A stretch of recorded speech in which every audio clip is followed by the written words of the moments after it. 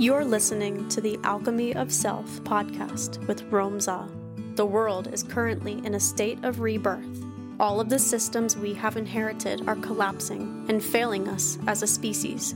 It's time for us to come together and create something out of nothing. If you crave deeper purpose, unshakable strength, and a life aligned with your truth, this is for you.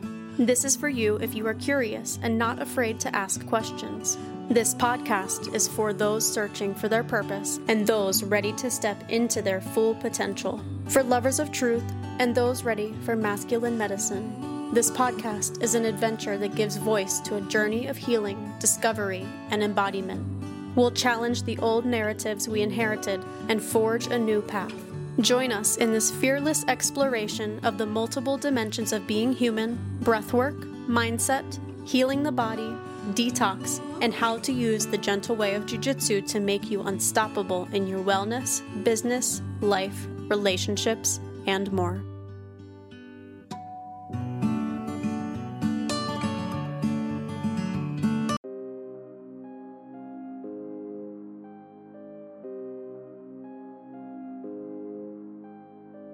Our deepest fear is not that we are inadequate. Our deepest fear is that we are powerful beyond measure. It is our light, not our darkness, that most frightens us. We ask ourselves, who am I to be brilliant, gorgeous, talented, fabulous? Actually, who are you not to be? You are a child of God. Your playing small does not serve the world. There is nothing enlightened about shrinking so that other people won't feel insecure around you. We are all meant to shine, as children do. We were born to make manifest the glory of God that is within us. It is not just in some of us, it's in everyone. And as we let our own light shine, we unconsciously give people permission to do the same. As we are liberated from our own fear, our presence automatically liberates others. Hey guys, welcome back to Our Deepest Fear with your host, Rome Za. And today I have a very special guest. She's a breathing coach. And I know that sounds overly simplified, but it's actually very incredible. Her name is Dr. Belisa Vranich, and she's the author of Breathe and a lot of other books. The one that I recently read is Breathing for Warriors, and her work is incredible. She's been a regular guest on national television, CNN, Fox, The Today Show, Good Morning America, and Inside Edition. She's interviewed by Anderson Cooper, Bill O'Reilly, Nancy Grace, Dr. Oz. She's been on some of your most treasured podcasts in the world. She's been in newspapers, magazines. I mean, her work is incredible. She does a lot of extensive work working with firefighters and first responders and military and law enforcement. She gives back so much. She's part of so many organizations. And honestly, she's an incredible human being with a lot of incredible interests, but a very specific focus in teaching people how to breathe and how it relates to their mental, emotional, and physical performance in life. I am so excited to have this interview, and I believe that you're going to love it, and I can't wait for you to listen to it. So let's welcome Dr. Belisa. All right. So you're in San Diego right now? So I'll let you know there might be some helicopter noise. And I like those. You like those? Yeah. So I'm in Coronado, which is right next to the right at the Naval Academy. So there's lots of helicopters, and there's also you can hear Reverie. They'll play in the morning and at night, which I actually really like. I don't know why. And then you might hear some whining in the background, and that is my puppy. So helicopters and puppy noises, trying to control them as much as I can. I love it. I mean, it's kind of perfect that you live close to the Naval Academy because your whole philosophy is based around the naval. Yeah. Oh, so good. So good. Wow. I got to drink more coffee to keep up with you. I like that. I haven't drank my coffee yet. So. No, yet? Wow. Not yet. It is. My philosophy is around the naval. I mean, not only in that, again, and I'm going to put belly breath in quotes because it's not just a belly breath, but also the fact that, around your navel is your your intuition and your center of gravity and your lower dantian if you're into Yes. martial arts. So very important part of your body. Yes, pierced I or love it. otherwise. Uh-huh. How did you get started? Like, did you start as a clinical psychologist first? Mm-hmm. And why did you want to get into clinical psychology?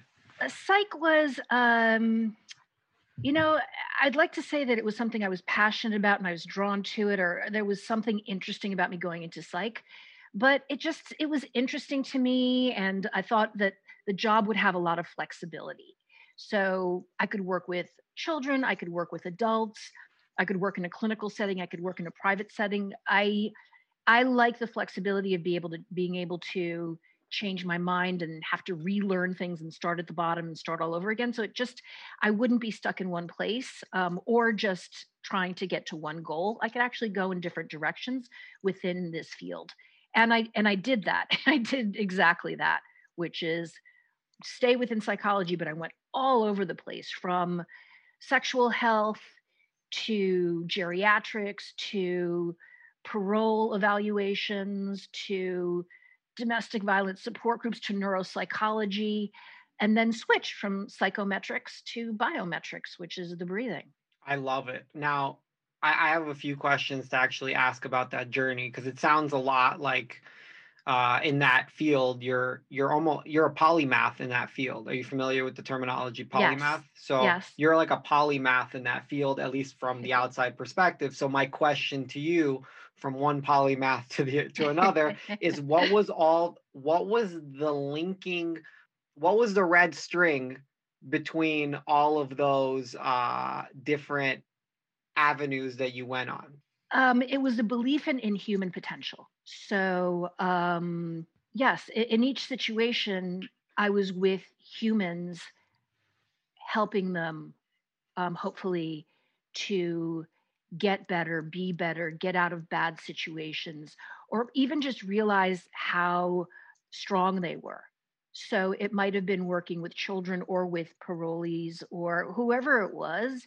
It was about having this really intense, wonderful connection with them. I mean, it wasn't always wonderful, but it was definitely always intense and hopefully positive in supporting them in whatever journey they were going on. And since each person and each job was so different, it was always challenging to me to keep up. So whenever I had a new population I went to, I had to research and dig and start at the bottom again, and learn about people and do my due diligence to be able to work with them. And I, found that really thrilling for some reason. So, but that red string was the belief in human potential and the belief of people to be able to recover and really in their hearts be resilient. And sometimes you just got to throw them a bone. Sometimes it's the littlest things. I'm always surprised when someone circles back and with me, whether it's an email or a call, and they say, well, I don't know if you remember me. And I always think, well, of course I remember you. And these stories are seared in my brain. Some of them I wish I could put a little bit farther in my brain because they're painful ones and traumatic ones. But of course I remember you.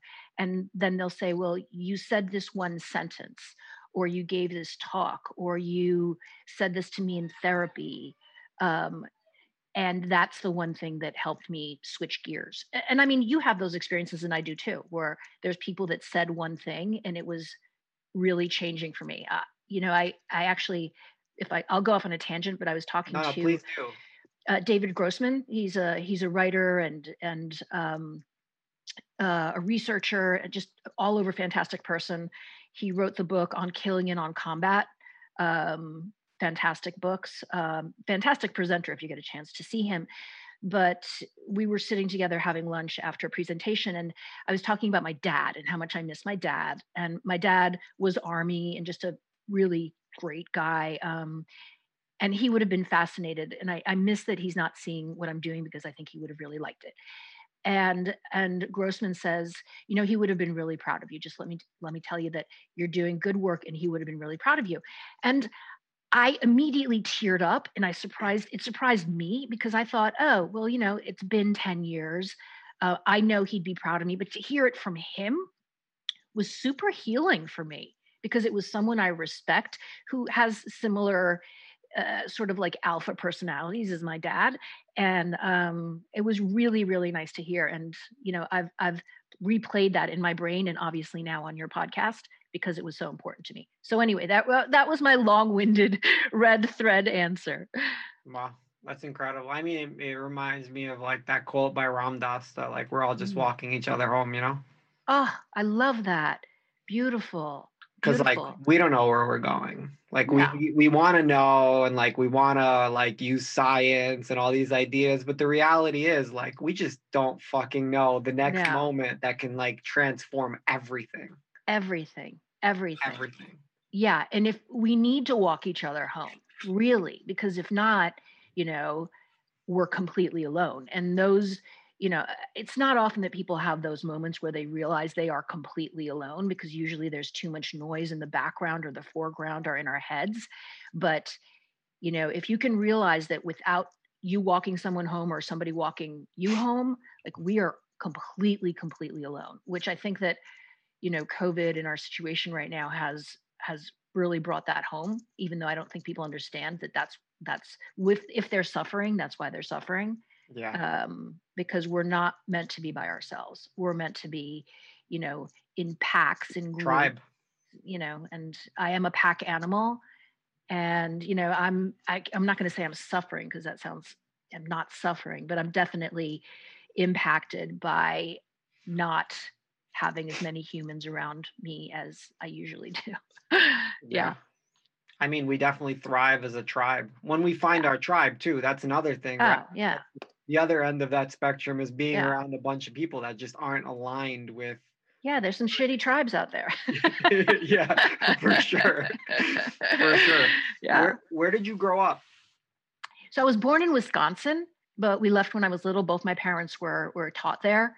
And we moved to a small island off the coast of Africa for a year. So that's where I should have started, I guess, kindergarten or first grade.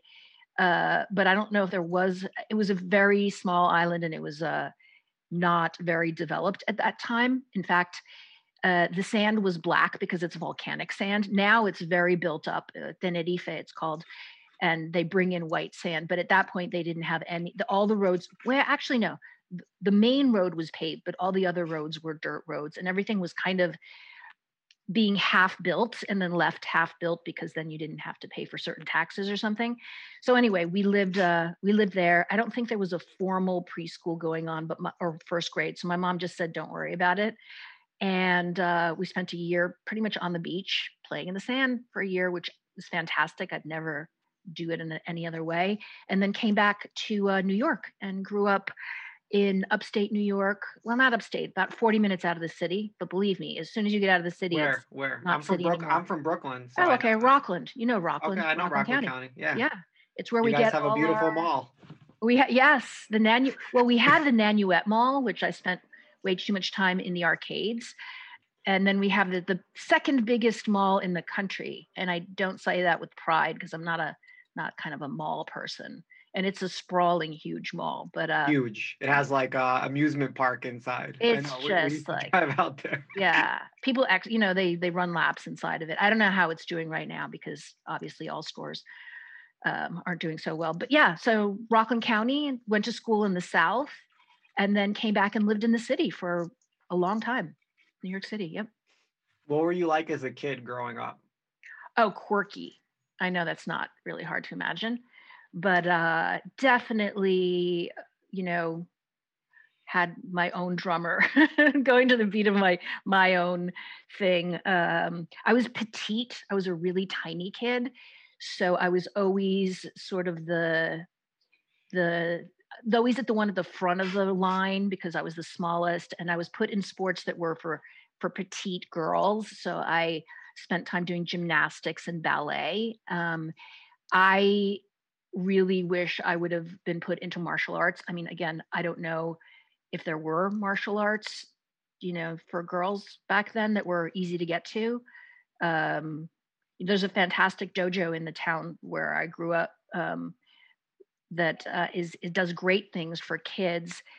That's actually a guy I went to school with, Tommy Clifford. He set up a dojo there, and I just wish that that would have been there for me, because I think that as a tiny girl, I would have, been better off taking some martial arts classes. Anyway, not, nothing was tragic. I did get to do, back handsprings and pirouettes and things like that tiny flexible girls do. But yeah, that's what I was like. Wow. Yeah, I have a program in Costa Rica. We have a nonprofit. Henry does his camps there. Nice. That's how I met Henry. Yeah. And we have like 140 kids. I don't lead that project anymore. I pretty much gave it away now that I'm on to different pastures. But the reason why we started it was because we were living in Costa Rica, and I love jiu-jitsu, and I was kind of burned out from teaching it at my academy in New York. And I seen that the community just fucking needed it. Like, there was all these like young girls being molested and raped by like family members, by uncle, brother, father, when mom was at work. And I was like, I like my path is like, I'm a protector, so I'm not going to go and like kill these dudes because like there'll just be a new one that grows. They're like weeds. So it was just like, we started this program and we expanded the academy 3 times in a year. We got to the space of like 3,300 square feet. And like in a year and a half, we had the number 1, 2, 5, and 9 competitors in the country, all girls. We had like maybe 10%, 15% boys. Everybody else was girls. And the story that sticks out to me, because like my dream, it's funny because like I have a very violent past, but like my dream was like, that one of these girls breaks her uncle's arm or her cousin's arm, and then like we get it, like they tell us, and I'm like, yeah, like one day some girl choked out her dad when he came home drunk, beating the shit out of her mom. And the girl's 10 years old, tiny little Latin girl. And that's when I really saw the power of, jiu-jitsu. Really, like, Brazilian jiu-jitsu is the alpha martial art that I've ever experienced, especially when it comes to somebody that's petite or a girl, or just it's the best tool I've seen for empowering people on the physical plane of existence when it comes to feeding the core or the secondary need in Maslow's hierarchy of needs of security. Yes. Yes. In a violent world, whether we like it or not. And I think the message of your classes, apart from the strength, because I always love watching videos of women sweep guys that are much bigger than them. I don't know why I find some, that's so joy. Yeah. There's one of this woman in India, and she's even in her sari, and she sweeps this guy and he gets back up again. And she sweeps him again. And she's completely unruffled about it. It's a great video, but is that you teach an attitude. And I think that attitude of, I deserve attention, I deserve to be heard, I'm mentally strong, I'm physically strong, I can be vocal. Because when it comes to situations where there's abuse in the household, this is why I hate stranger danger. Like, kids are taught stranger danger. It's seldom a stranger. When you look at the numbers, it's almost always a family member or someone in the community. But we don't teach that. We don't teach, like, what do you do? We don't go into as much detail as we do with stranger danger of like, what happens if it is your stepfather or your uncle or your brother. And usually when these things open up in families, you realize that it wasn't just one person that was being hurt. It was 5, 10, 15 people that were being hurt. And often you'll have the victim go to an adult, go often to their moms and say, hey, this is happening. And, they're not heard. The information is brushed aside. You're a liar. You want attention. Yeah. And if there's a financial need of having the perpetrator around, it gets complicated, and it's tough. But again, that you set up that place is for them to learn jiu-jitsu and not just for their strength, but their confidence is just tremendous. We need more people like that. You know, like it's crazy because we had the guy, you know, OUR, Operation Underground Railroad. Oh yeah. So they came down, they stayed with me because like we seen a lot of trafficking stuff Yeah. going on. Yeah. And one of the things that came up was basically what you just said, because I was like, what kind of trafficking is there? And he told me all the different types of trafficking. And then I was like, which one is like the 80-20 if we're talking about Pareto's? Because like it's always the 80-20, Yeah. like no matter, maybe 97-3, but Yeah. 80-20. And he was like, family members trafficking, like family member trafficking, like Yeah. family member, friend, like whatever, Yeah. close vicinity.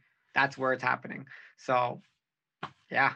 Incredible. We need more people knowing about trafficking. I think that, you know, finally there's folks that are taking the time to step outside, you know, our tiny little bubble of dumb news, and actually start looking globally at what's going on and looking at topics that are not necessarily, you know, sexy or pretty or, you know, whatever. And trafficking comfortable for sure. But like, to start to ask these questions. And if you don't ask, like you can really lead your whole life not knowing what trafficking is, or, you know, who might have be suffering in this way. It's really wild how you can choose to stay ignorant about things like this. And I don't mean to say ignorant, but you can just choose not to. You keep watching regular news and you keep thinking that, you know, the same three topics over and over and over again are all that's out there, and it's not true. Yeah. It's not all about abortions, gay, and politics. It's not like those three. There's a lot more to this world. Oh my goodness. And the underbelly of it. Like I grew up around trafficking. Yeah. You know, like that's available anywhere in any major city. Yeah. Where were you? Where'd you grow up? Brooklyn. Okay. So yeah, we're in Brooklyn. I grew up in Sheepshead Bay, but I used to hang out in Bed-Stuy, Crown Heights. Like most of my friends were like Caribbean, Puerto Rican. There wasn't a lot of Russian, Jewish. Like I'm from Chechnya. Yeah. So like it's a very extreme, like violent place. Yeah. Like our national sport is wrestling. Yeah. So I was raised wrestling bears. You have to clarify that. Yeah, for sure. So I grew up with a totally different set of principles and like ideologies that people around me weren't exposed to, and I hung out with people that were very hardened, to say the least, and trafficking was everywhere. I just didn't realize it because I was selling drugs when I was growing up. And like what I realized only afterwards, after hanging out with all these organizations that are actually combating this, is like, that's just like, that's the gateway drug to trafficking is the real game. It's a replenishable resource. Skin, like it just, you can keep using it over and over again. It's a great business model for those people. Yeah. And like, it is what it is. Like, it's just like, if you look at it outside and you're like, this isn't bad, this isn't good. It's like, it's a great business model. So I totally understand. Yeah. Yeah. Dark as fuck, but that's their business model. And I never realized it as a kid growing up, because like, it was all these older dudes in my neighborhood that used, cause like, I don't know. I always like was great with women growing up, and like gift and a curse, right? Because I would be dating girls my age, and there would be these older dudes in the neighborhood in their 30s trying to date these 14, 15-year-old girls. And it's like almost normalized because that's what goes on. And like the word pedophilia was never thrown around back then, but that's just the way it goes. You know, like we're moving, hopefully moving, you know, in a different direction, and at least learning and what can you do? You know, so my dad was Slavic, from Serbian. So the Slav. I had an idea. So yeah. I thought it was in those regions. Yeah. Yeah. Serbian or like yeah. I mean, it's very violent regions in a lot of ways. So you know, it's interesting to grow up like that, because even though I was tiny, you know, petite, I should say, he still was like, oh, you have to be tough as nails because you're the oldest.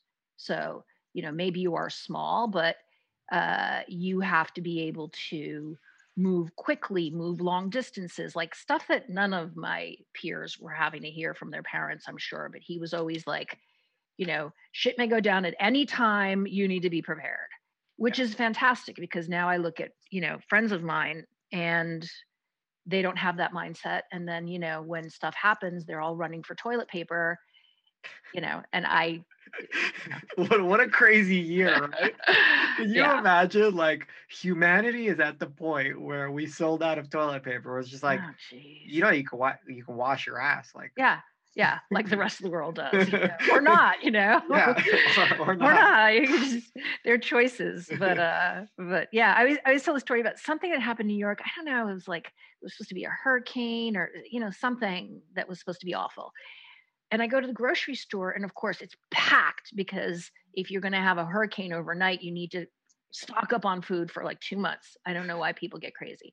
And there's certain things that are completely empty. So there's no toilet paper. There's no chips, right? No toilet paper, no chips. Those were the two things. I think that's about it. Those two things were completely empty. And I thought, what are people doing? Like, really? This is what you need to keep you? So I looked and I remember taking pictures because I thought this would be such an interesting collage of some sort of things that people really feel like they need in an emergency. And then, okay, tons of bleach. No one was taking bleach just in case. I was thinking like, what would my dad would make this a question. Okay, you get to go into the grocery store. You have 10 minutes, or he would give me 2. You got 2 minutes to get what you need. What are you going to take? And, it would be nuts, bleach, maybe dried fruit, maybe some alcohol, because you can always trade alcohol. Make sure you have a good knife. Probably some heavy trash bags, and matches, some dental floss or a sewing kit, it was, and of course you have to have your go kit at home, which never made sense to me because I'm never home, that has maybe some meds and in it. Yeah. So, yeah. Yeah, I get it. Mm-hmm. A lot of people never saw that. A lot of people didn't grow up with parents who, we've been in like a really relatively safe space for so long now that we don't have people that grow their own food. We don't have people that like preserve their own, we've lost so many of our ancient skills. Most men have never been in a fist fight where it's just like, come on, like there should be like you're not allowed to comment on Facebook until you've been punched in your face at least once. Like, I completely agree. Agree. You have to change a tire. You have to there's certain things that you have to do, but the repercussions of that are bad because I think that in the back of your head, that, wow, I've never hit or been hit in the face or changed a tire, or there's things that make you a human that could survive through some basic things, probably not very long, and that. And, maybe you have to compensate for the fact that, wow, I'm probably not as strong as all the bravado that I have, that I walk around with. It's crazy. I really believe that most men would be eaten by a rabbit, like an angry gang of squirrels. Pretty much rabbits. Yeah, I was gonna say squirrels. Rabbits. Rabbits. Yeah. Hamsters. Sure. You get a hungry hamster, they could do some damage. For sure, 100%. All right. So, how did you get from clinical psychology? How did it segue into breathing? Because that's like your specialty, and the way that you describe it in your books. I've read 2 of your books so far, and I'm really meticulous and following the fucking steps. You have a very scientific approach to breathing. And how did you segue from clinical psychology to breathing? So there's the sort of the story is that I was always looking for my patients to give my patients other things to do, because I'm not a very much sit down, vent, talk therapy type of person. I'm much more okay, you have a problem, let's just bulldoze it and, get it over with. So I give homework, I look for all different sorts of options, sometimes outlandish ones. But So part of it was looking for something else for my patients to do. And part of it was my own stress that it got to a point where I wasn't handling it as well as I thought I was. So I went to a yoga class and I actually really liked the breathing they did. And it took me a while to find a good yoga class because yeah, at that point, like I didn't like incense. It was just a little too woo woo for me.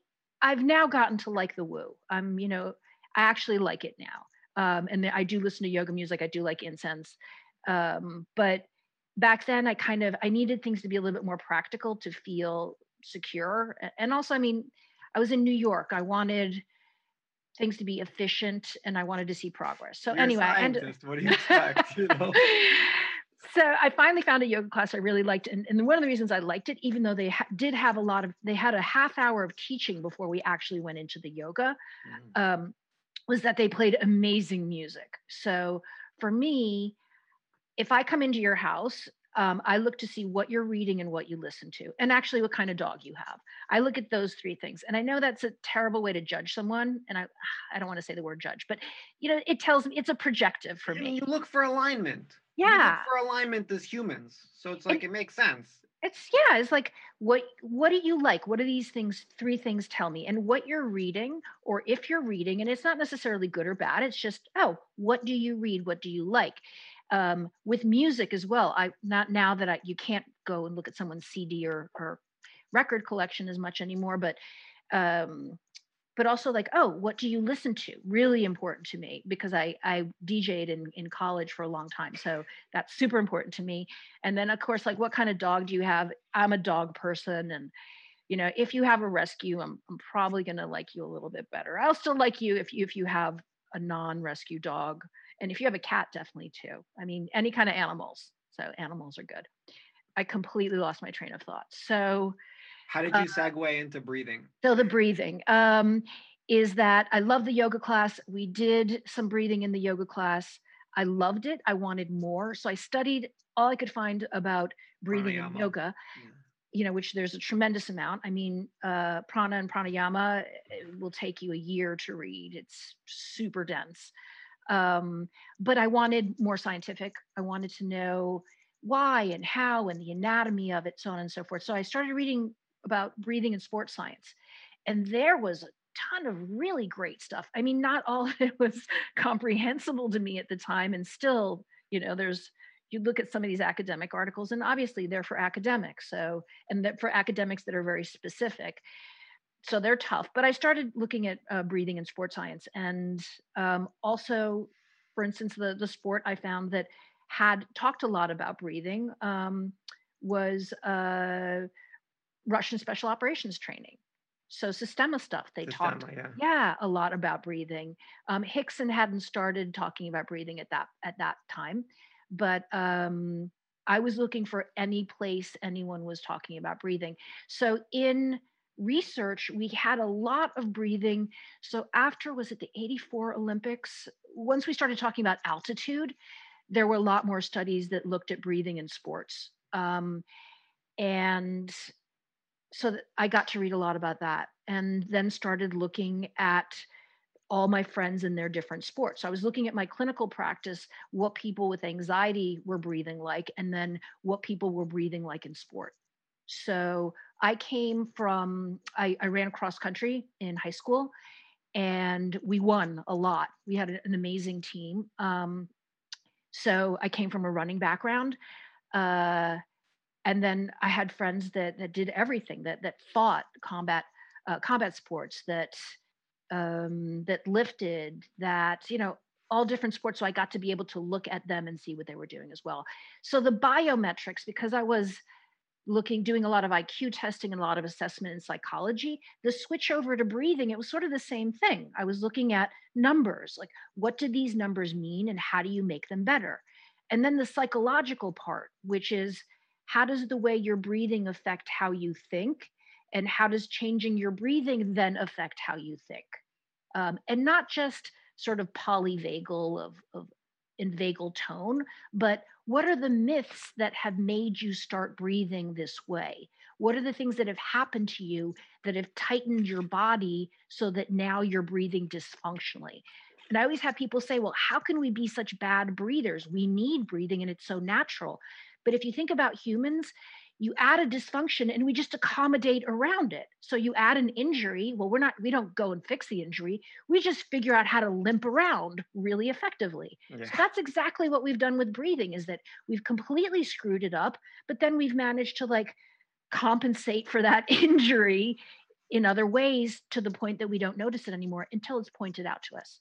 So there's my long-winded journey. Yeah, I mean your system is incredible, at least what I've seen so far. I'm really excited to like learn like in depth the system, because like what I was going through a lot of stuff this year, and it was like perfect timing where this book came out, or around the time where it came out, and I started reading it. And then, well, because I have a lot of interests, right? Like the polymath thing. So like at that time, I was going through like a really long EQ program. And then I dove into like Jungian shadow work. And then I started to mix it together with the breath work and figure out how to, well, what I did was I figured out, because like, all right, trigger, right? Like somebody's triggered, they go into fight or flight, like their breathing becomes shallow. You're not like, it's very hard to like talk somebody out of it. It's kind of like what you were saying. So what I started doing was I was just like, all right, well, what if I take 100 really deep diaphragmatic breaths, and then I start looking at my problem from like a zoomed out perspective, because like I can't deal with the trigger if I'm in the trigger. So I zoomed it out, and then like I started doing it, and like, holy shit, like I got rid of like certain triggers, and then I was able to like dive into the shadow work in that moment, because it's like, yeah, it's cute like talking about like stuff that's traumatic from 20 years ago, but like if I'm not feeling it, then I can't like get out, like, you know what I mean? Like in a combat situation, like the only thing that's going to prepare you is other combat situations, or as close to it as possible. So this was as close to it as possible. And then I started doing it with other people, like, and like running them through it. Cause like, I mean, one person's not enough. Like I needed more of like a test group. So I just started like, all right, go do these 4 things, go do these 4 things, go do these 4 things. Cause people call me with these massive breakdowns from like, I lost my top client to like, I've been getting raped for 20 years. Right. So, and the person's still my friend. And I didn't know, right? Like shit like that and everything in between. So I was just like, is it going to work? It's just like, yes, every single fucking time it worked, because as different as we all are, we're all the fucking same biologically. And like breath is the number one thing that we can't live without. Like food, right? We have 3 weeks for food, like a week without water. How long can you live without breath? A couple minutes. Yeah, if you're lucky. If you're lucky, yeah. Yeah. Yeah. So thank you. First I wanted to like share my appreciation for you and your work, because like I've studied breath and pranayama, and like this tied a lot of it together for me, because it had like an actual like systemic approach that was scientific to strengthen the diaphragm. And like, 'cause not a lot of people talk about that. They just talk about breathing and different ways to breathe. But like you talked about like how to strengthen a lost anatomical mystery that most people don't even know fucking exists.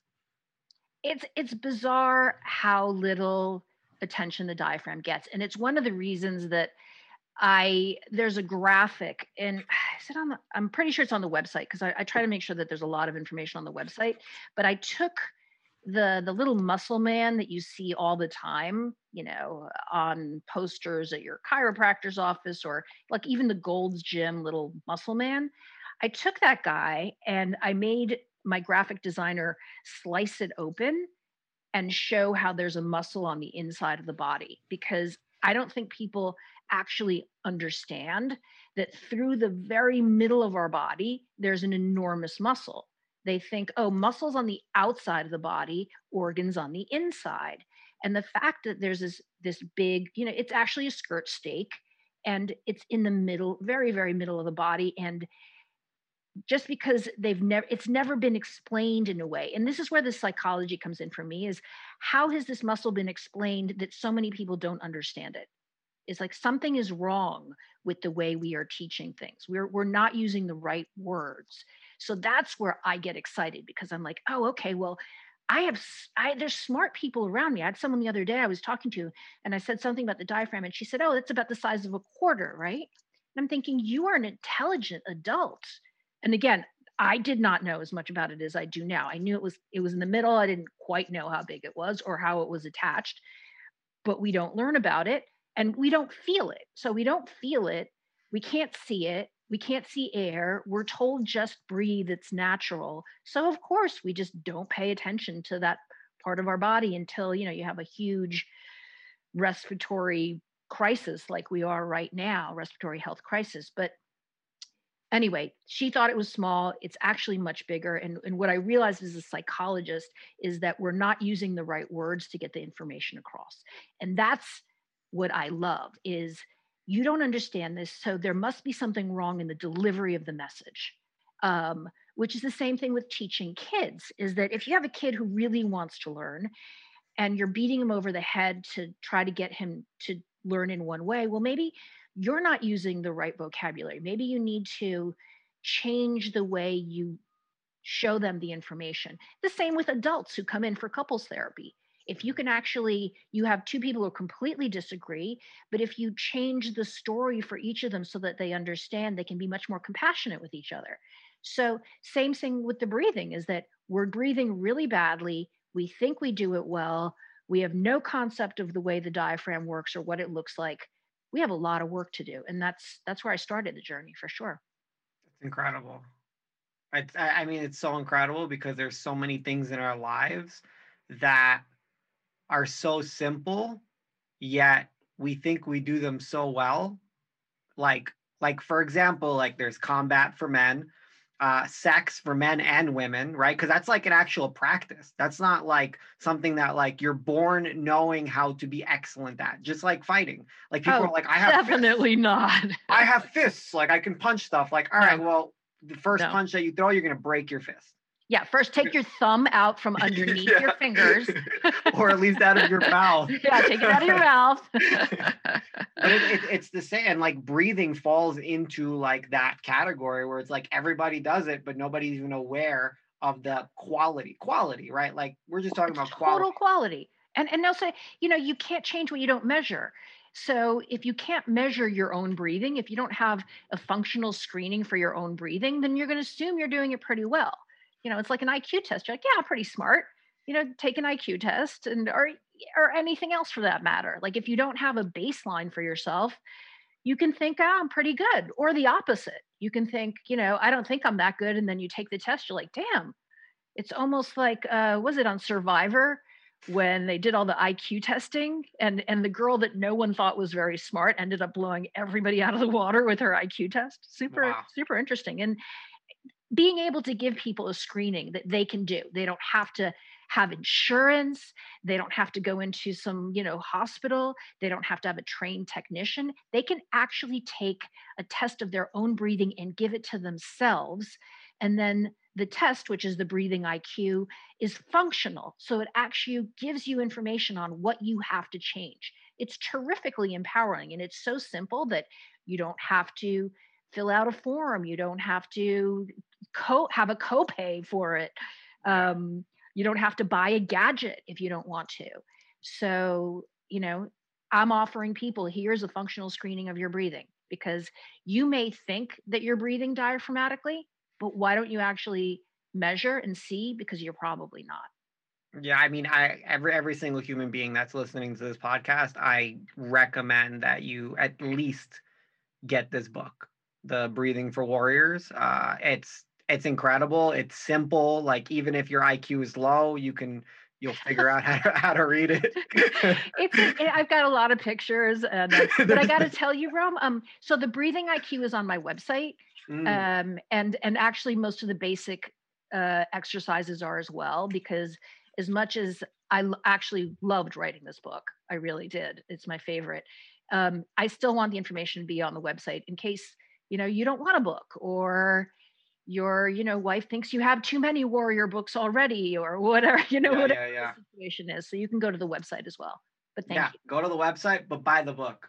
Buy the book, motherfuckers. It's going to cost you as much as 3 Starbucks coffees. Buy the book and it could potentially change your life. All right. So now are you a practitioner yourself now of breathing, or are you just teaching it? So I was seeing people one-on-one, and I still see some people one-on-one, but I really prefer to teach. I mean, I come from a family of teachers. So being able to teach people to then see more people, it actually spreads the word and much better. And I love teaching, like having a group. It's sad right now because this year I haven't. Actually, I worked with a correction officer psychologists in Washington. And we did a group, everybody wore masks. So we did get to do a teacher training, which was, anyway, it's been such a crazy year. But yeah, I love teaching. So being able to teach people and it's wild. It's wild to have the teacher cert up, because I'll have folks come in and they say, oh, I'm not teaching. I just want to learn more about this topic. And I say, perfectly fine. That's great. They leave and they're like, oh, I'm definitely teaching. Even if I'm teaching my family or I'm just teaching my coworkers, or all of a sudden their coworkers and their family find out that they know this information. They say, hey, would you teach? So, yeah, it's super interesting and powerful. And I got to tell you that I actually have people also complain that the course is pretty dense.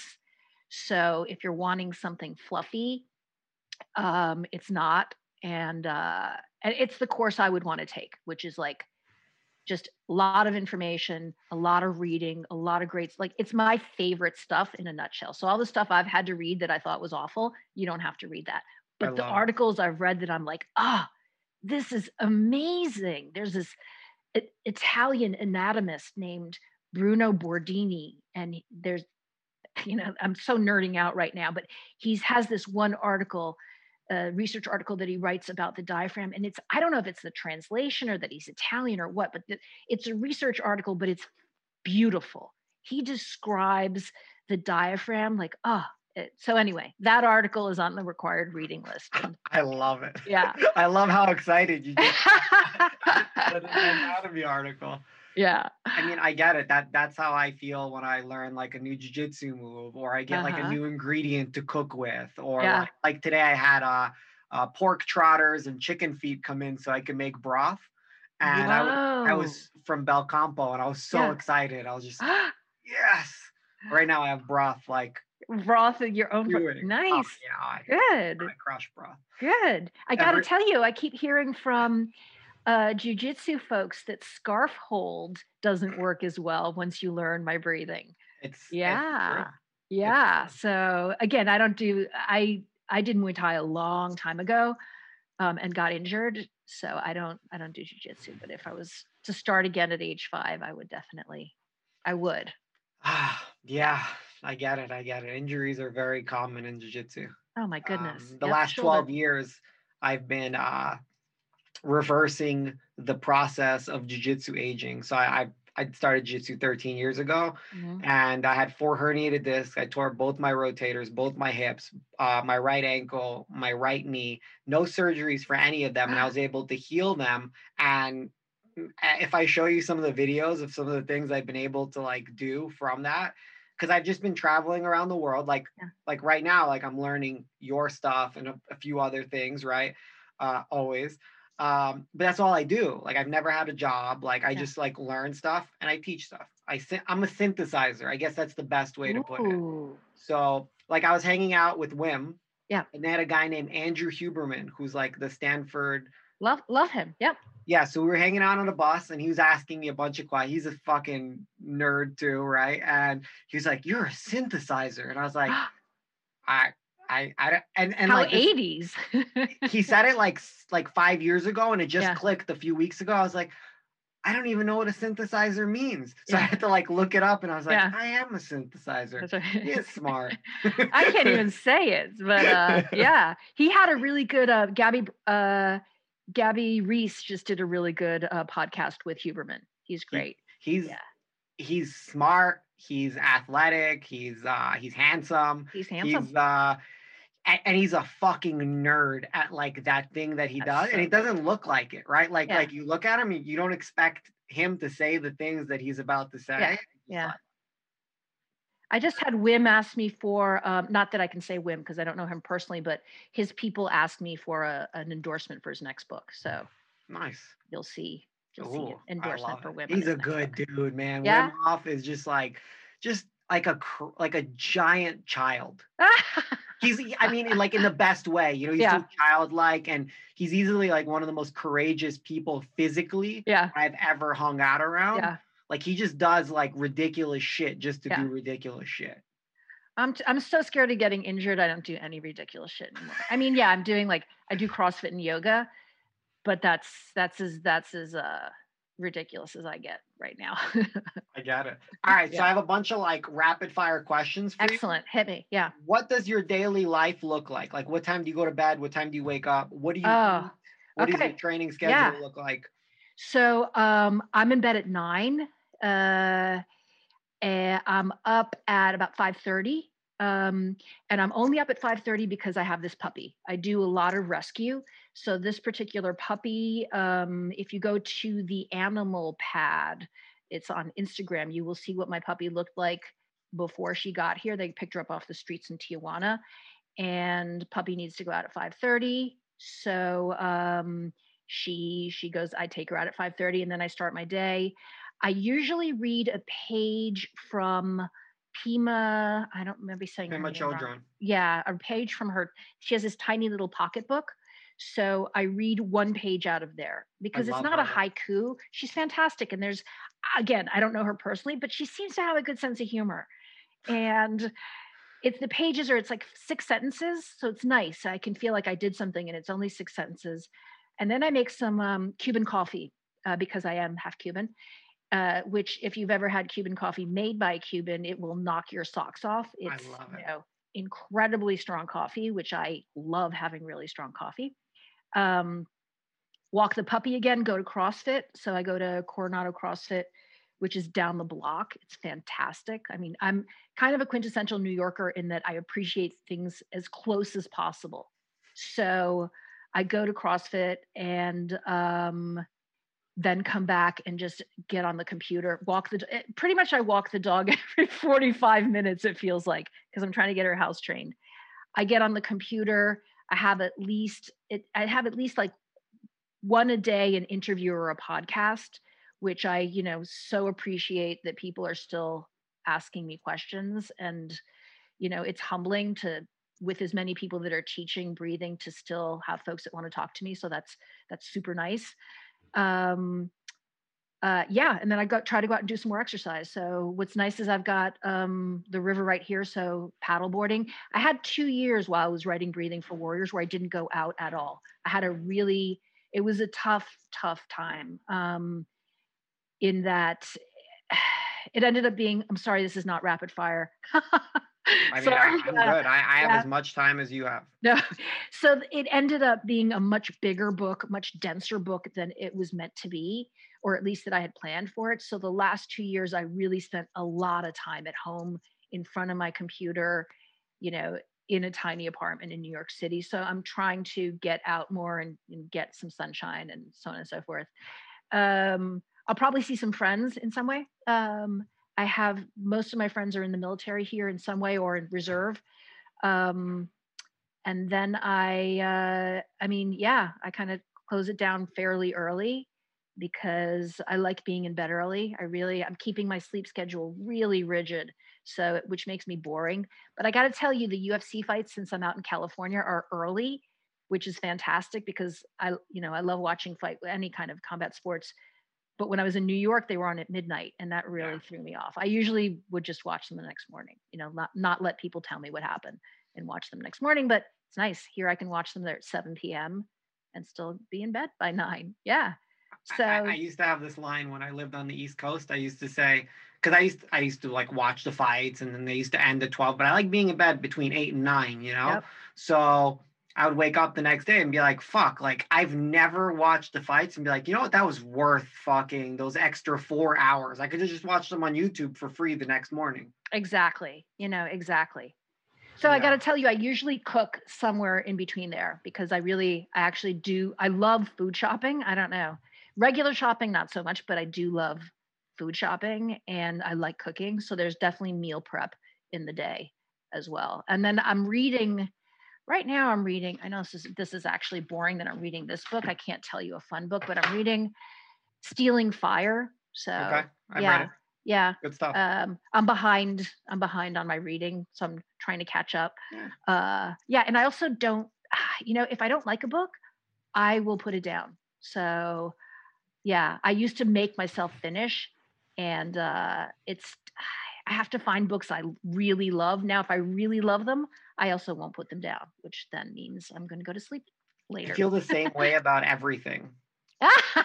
Like humans, activities, books, videos. I don't give a fuck. Courses. I don't give a fuck. Like if I don't like it, like, I've made myself a promise that like I'm just not like. What if I die today? Yeah. Like what if I'm eating my fucking bone broth today and I fucking choke on it and I die? And then I fucking sat in the morning reading some dumbass fucking book that like, and I mean that with the most utter respect for the human being that put in X amount of time to write that book. Is just like, it's not aligned. Yeah.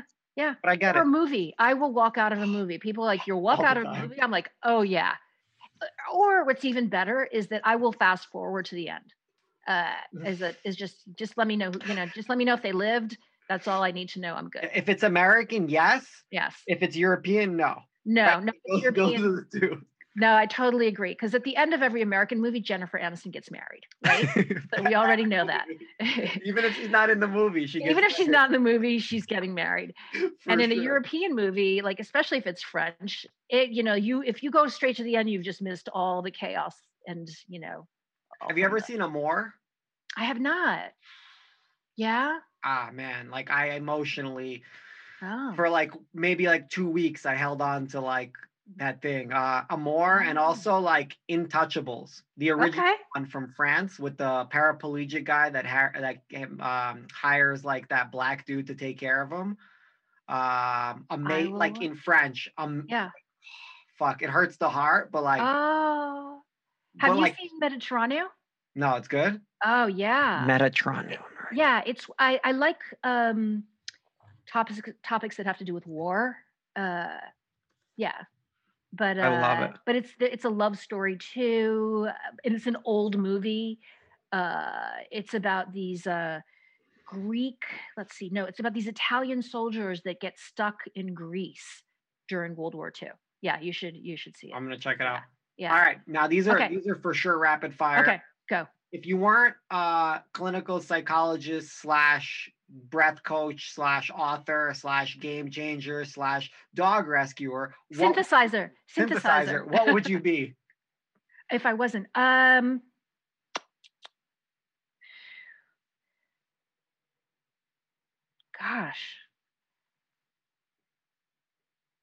I don't know. I really I don't know.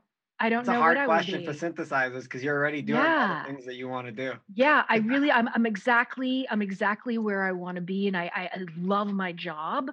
So I can't imagine. I might be an eyebrow technician. Ooh. I don't know if you've realized this, but women are spending a lot of time on their eyebrows lately, and it's kind of interesting to see people work on their eyebrows. I don't know if it seems like such a small. But maybe it's like the diaphragm. Maybe it's like the diaphragm. And also, tattooing, cosmetic tattooing, I think is really interesting. I remember I had a friend who got slashed across her eyebrow for some reason. So she had this nick in her eyebrow that made her look kind of ghetto, and she didn't like it. So I took a permanent marker and I actually markered it in for her to show her how it would look if she got it tattooed. And that was a lot of fun. So I think something to do with, I guess that's helping people feel better about this. Yeah, helping people feel better by markering up their eyebrows. Yeah, I get it. I mean, whatever works, right? Yeah. What is one thing you would love to upload into the minds of everyone in the world? Ooh, kindness. People being unkind to each other.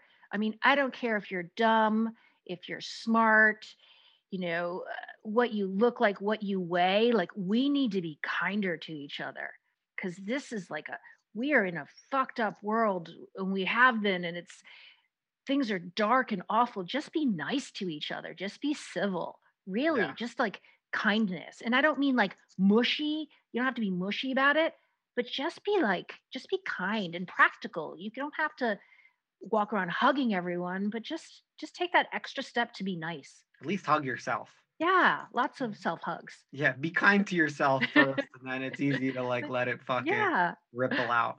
What is the one book outside of your own books that you have found yourself recommending to people throughout your life, or even in the last 10 years or so?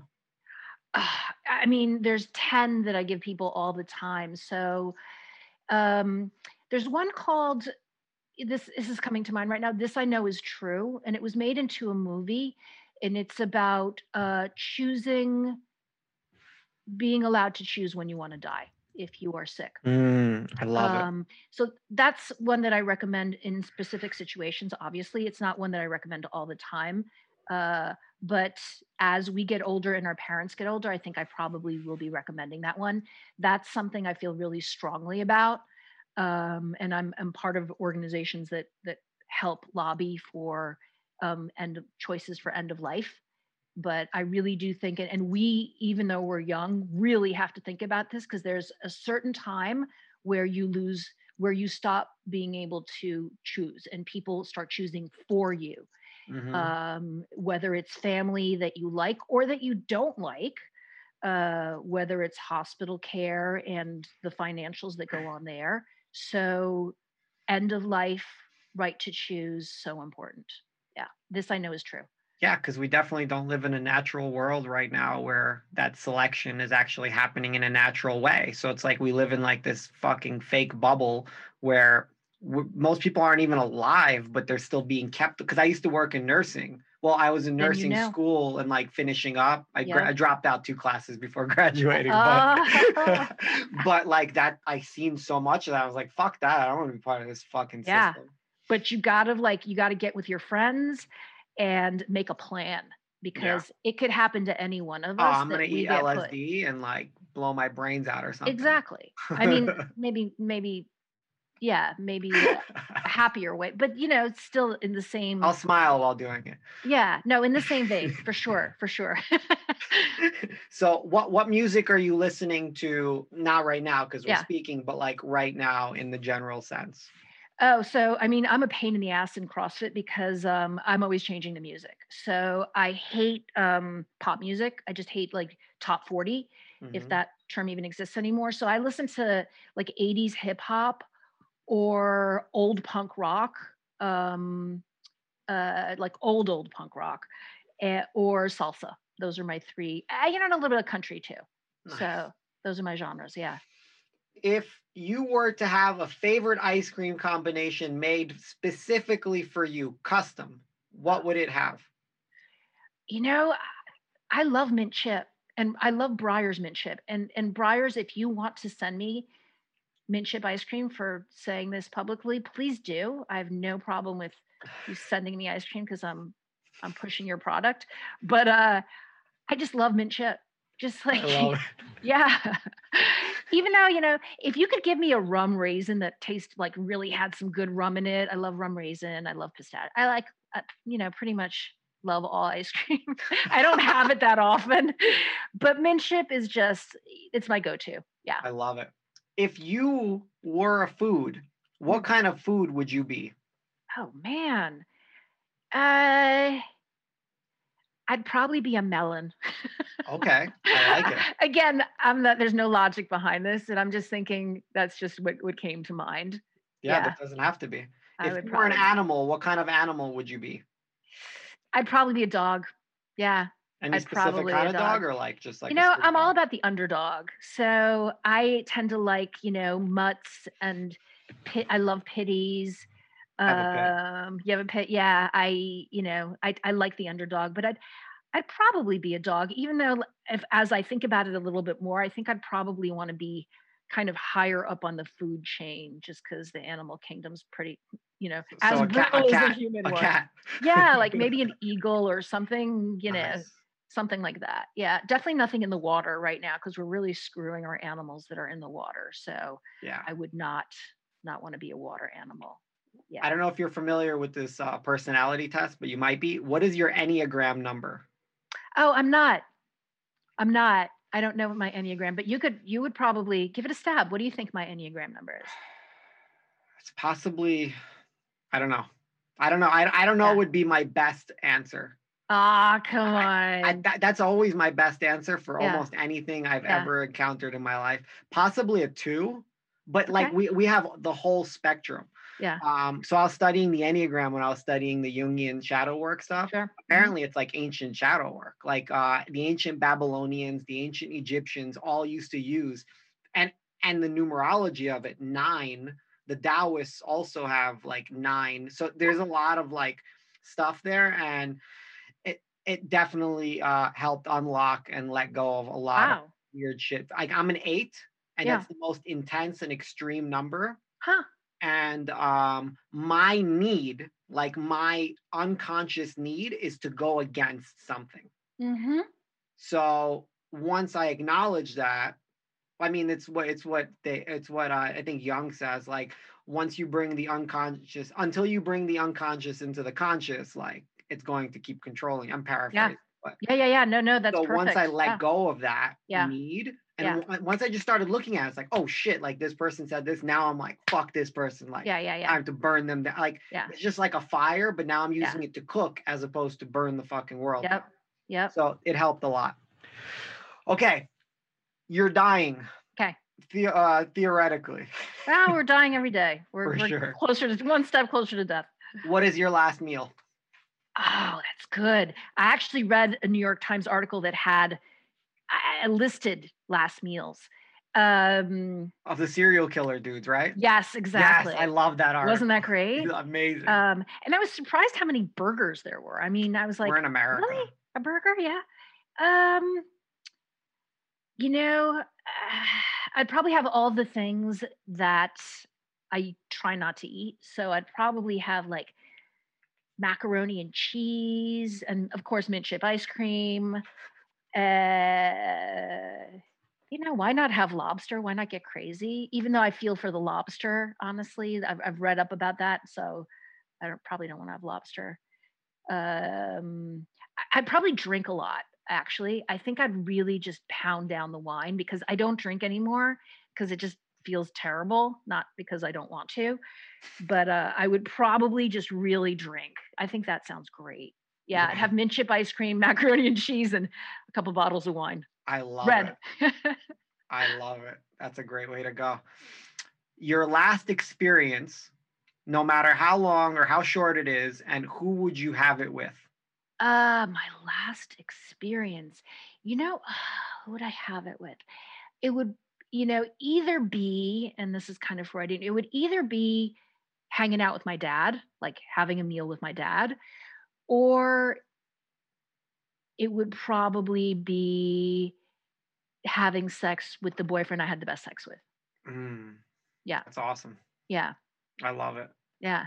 Your last piece of advice for the next generation? To take care of the planet. Yeah. I know, again, that's a little cliche, but we're just so screwing it. And again, I think about what's going on in the water and what we do to the water and the ocean.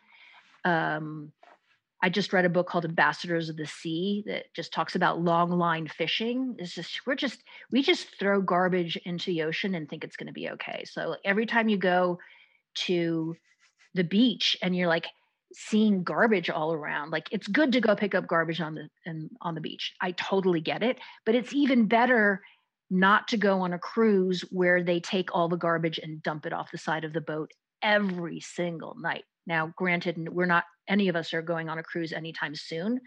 However, like we got to take care of things around us, because that's it. It's all we got. Yeah. I mean, it's a macrocosm for the microcosm of our lives. because we're at what I think 42.4% obesity rates in this country. So it seems like people are doing the exact same thing to their bodies, which are predominantly water. Like we're literally just like water with Ooh, I like stuff that. on it. Yeah. Ooh, what a great parallel. Yeah, and like they're doing the same thing to the fucking seas. So you are the synthesizer. You are the synthesizer. The blessing and the curse, right? I like that. The line, I don't know, either on your urn or on your tombstone. Like I'm going to be burnt and made into like a fucking diamond ring or something, or like a I don't know, like a tree. Yeah. But like a fruit bearing tree, not like some bullshit. Like I want to like provide shade and fruit. Yeah. So I don't know what you're going to choose, but like whichever one, what do you want written as the line on your tombstone? You know, Henry Rollins has this line that's, when life gives you lemons, I say, lemons? I love lemons. What else you got? And I think that attitude is a really good one. So you'd have to know who Henry Rollins is. Great old punk rock dude. Not that he's old, but it's old punk rock, even though actually he's older than we are. So maybe he's an old punk rock dude. But the whole idea of like, like make the best of it. Make the best of it. Yeah. Something that comes up for me is like the last few months, I had this like really big kick in the balls where it was just like, everything is fucking perfect. Like everything that's ever happened to me in my life has always been perfect. Like this moment is perfect. Everything that's going to happen in the future is perfect. And then the question that comes up is like, cause like the mind, right? Like the mind is like, what the fuck are you talking about? Like, how can you call that perfect? But like my question for the mind or the monkey is like, if you don't think that this is perfect, then show me fucking perfect. You know what? I would love to see you do something that's split screen, where one side of the screen would be your talking about philosophy, and then the other side of the screen being your brain commenting on you commenting about philosophy. Ooh. That would be really like, that would be two different people. Ooh. And yeah, it's almost like, you remember that show where they had the aliens sitting in the movie theater and they would comment on the movies? I didn't see it, but I have to send you I have to send it to you because it's great. It was like these little aliens and they would sit in the movie theater and they talk about what was going on in the movie. It's completely sarcastic and it was fantastic. I'll send it. I love it. Yeah. I love it. I mean, maybe what I'll do for my second season is I'll take all the podcasts that I recorded and then I'll just put commentary on them on the other end. Love that. Yeah. And it could even be making fun of yourself or hell, please make fun of me. I would enjoy that a lot. Yeah, I think it would be great of like, when I listen to podcasts, and I don't often listen, I probably should. I always think like, what was how did I pronounce that word that way? Or what tangent was I going on? It's kind of interesting when you do listen to yourself of good grief, that was personal, Belisa. Why did you say that? And then people are like, no, you sounded vulnerable. We liked it. Anyway, yeah. I've never listened to one of my podcasts yet. Oh, yeah? I've yet to listen to one. I mean, I read once like 10 years ago that Johnny Depp never watched any of his movies. And I was like, fuck it. I'm never going to like watch my content. You should and comment on it. I want to see that video of you commenting on your own podcast. How I see this podcast, even right now, is a postcard that I'm stamping from November 9th, 2020, where we're having a conversation, and like the me that lives here and the you that lives here, like, first of all, like I'm already a different person at the end of this conversation than I was at the beginning of the conversation.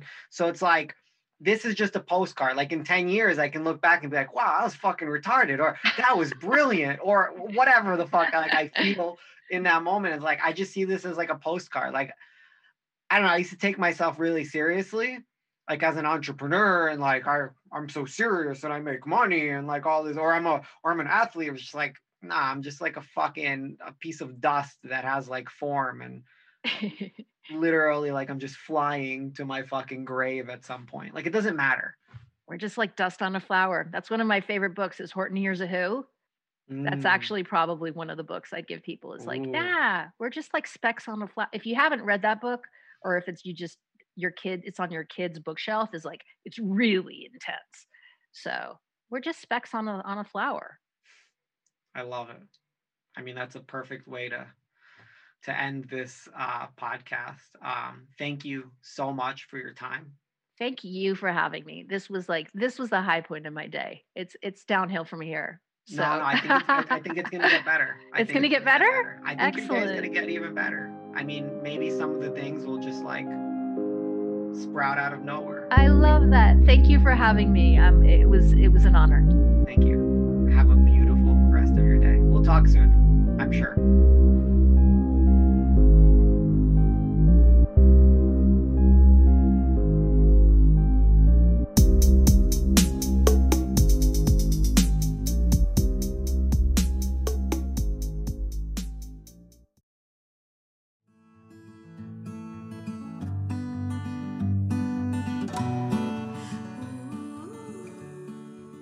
Thank you for listening to the Alchemy of Self podcast.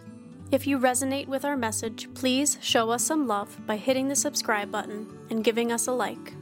You can also visit our website at www.romza.com to continue your journey of self-discovery and keep up with our latest offerings. With love and harmony from all of us at the Alchemy of Self podcast.